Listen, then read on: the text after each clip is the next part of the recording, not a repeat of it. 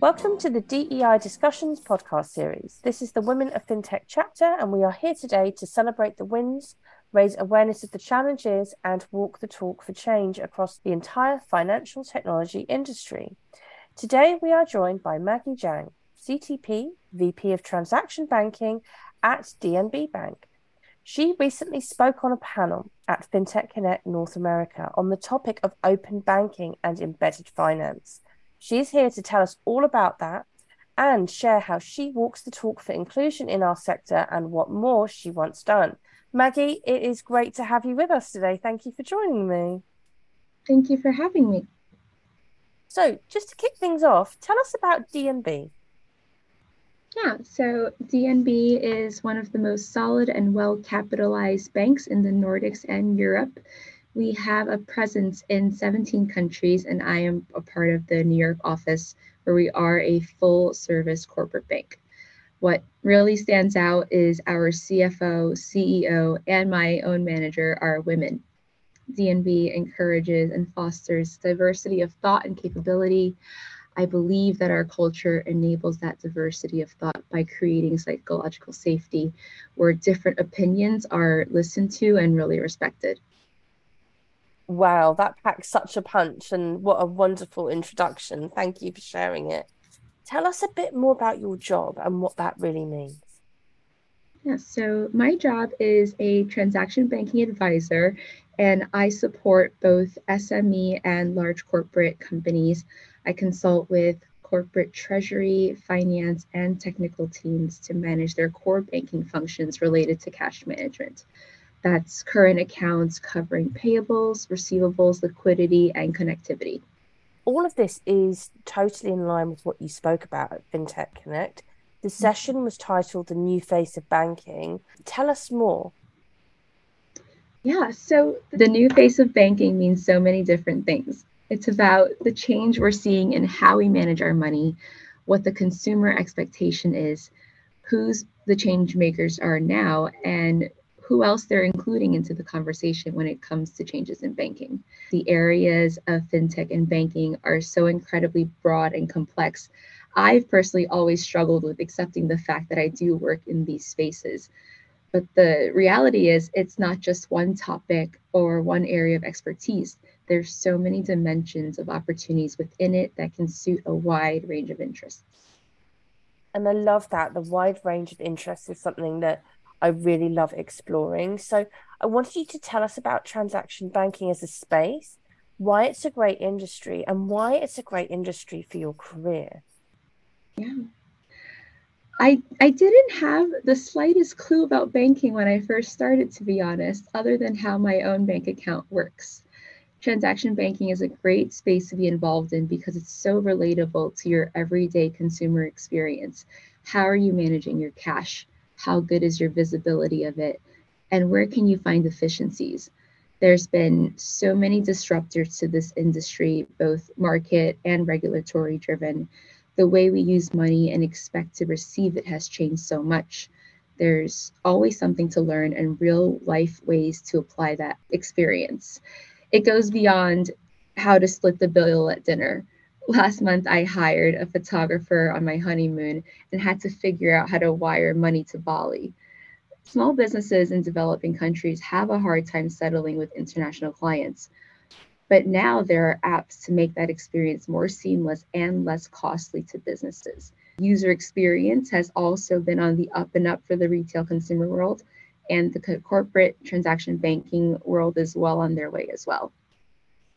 There's so much to consider here. And I think also what you've been talking about so far is around people and the experience and being able to communicate. So I wanted to ask you about inclusion and how far we've come for inclusion within this space.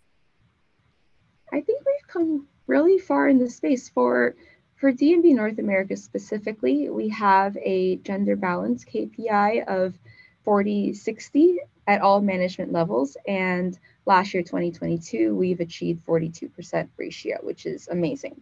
One area of DEI I feel we should spend more time on are those that come from a different socioeconomic background.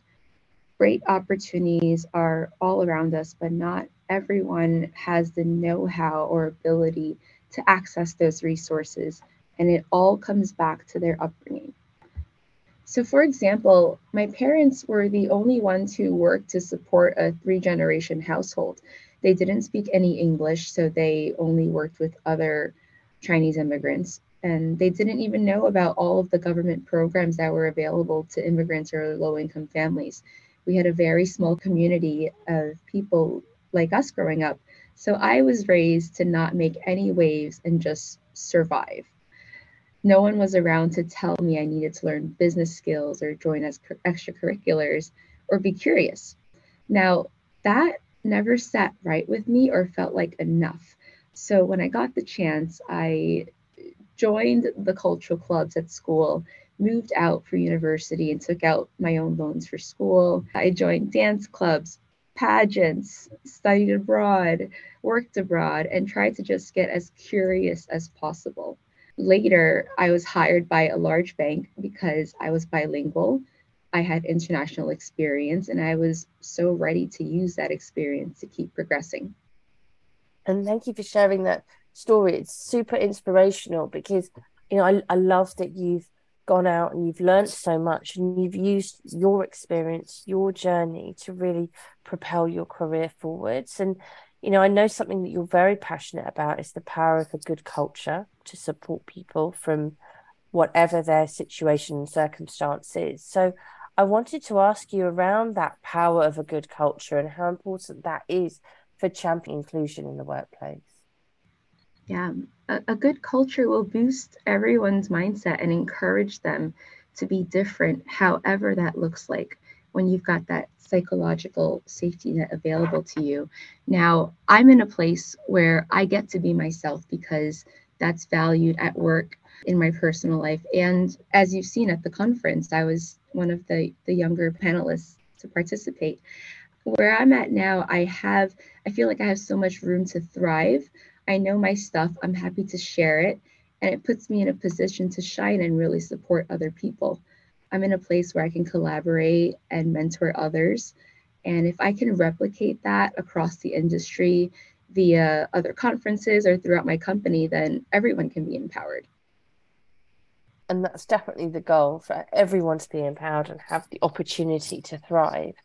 So when thinking about this podcast, I always introduce it saying we're here today to walk the talk. I love this phrase. It's everything that I'm motivated by, and it's my mission to turn conversations around inclusion into action about inclusion. To those people listening to this conversation today, what would you like to see more of for genuine workplace inclusion? That's a great question. I'd like to see and both be a part of more local community outreach, because we work at such great companies, but it's in these cities where there's communities of people that don't know what's possible, much like the community that I grew up in. And I think more community outreach, just so that we can demonstrate that there is more than one path to success. Absolutely. And I love the fact that you've shown us that in today's podcast. It was brilliant to see you talk at FinTech Connect. It's been brilliant to talk about your experience and your lessons and your learns. And thank you for joining us today on the DEI Discussions podcast series. Thank you so much.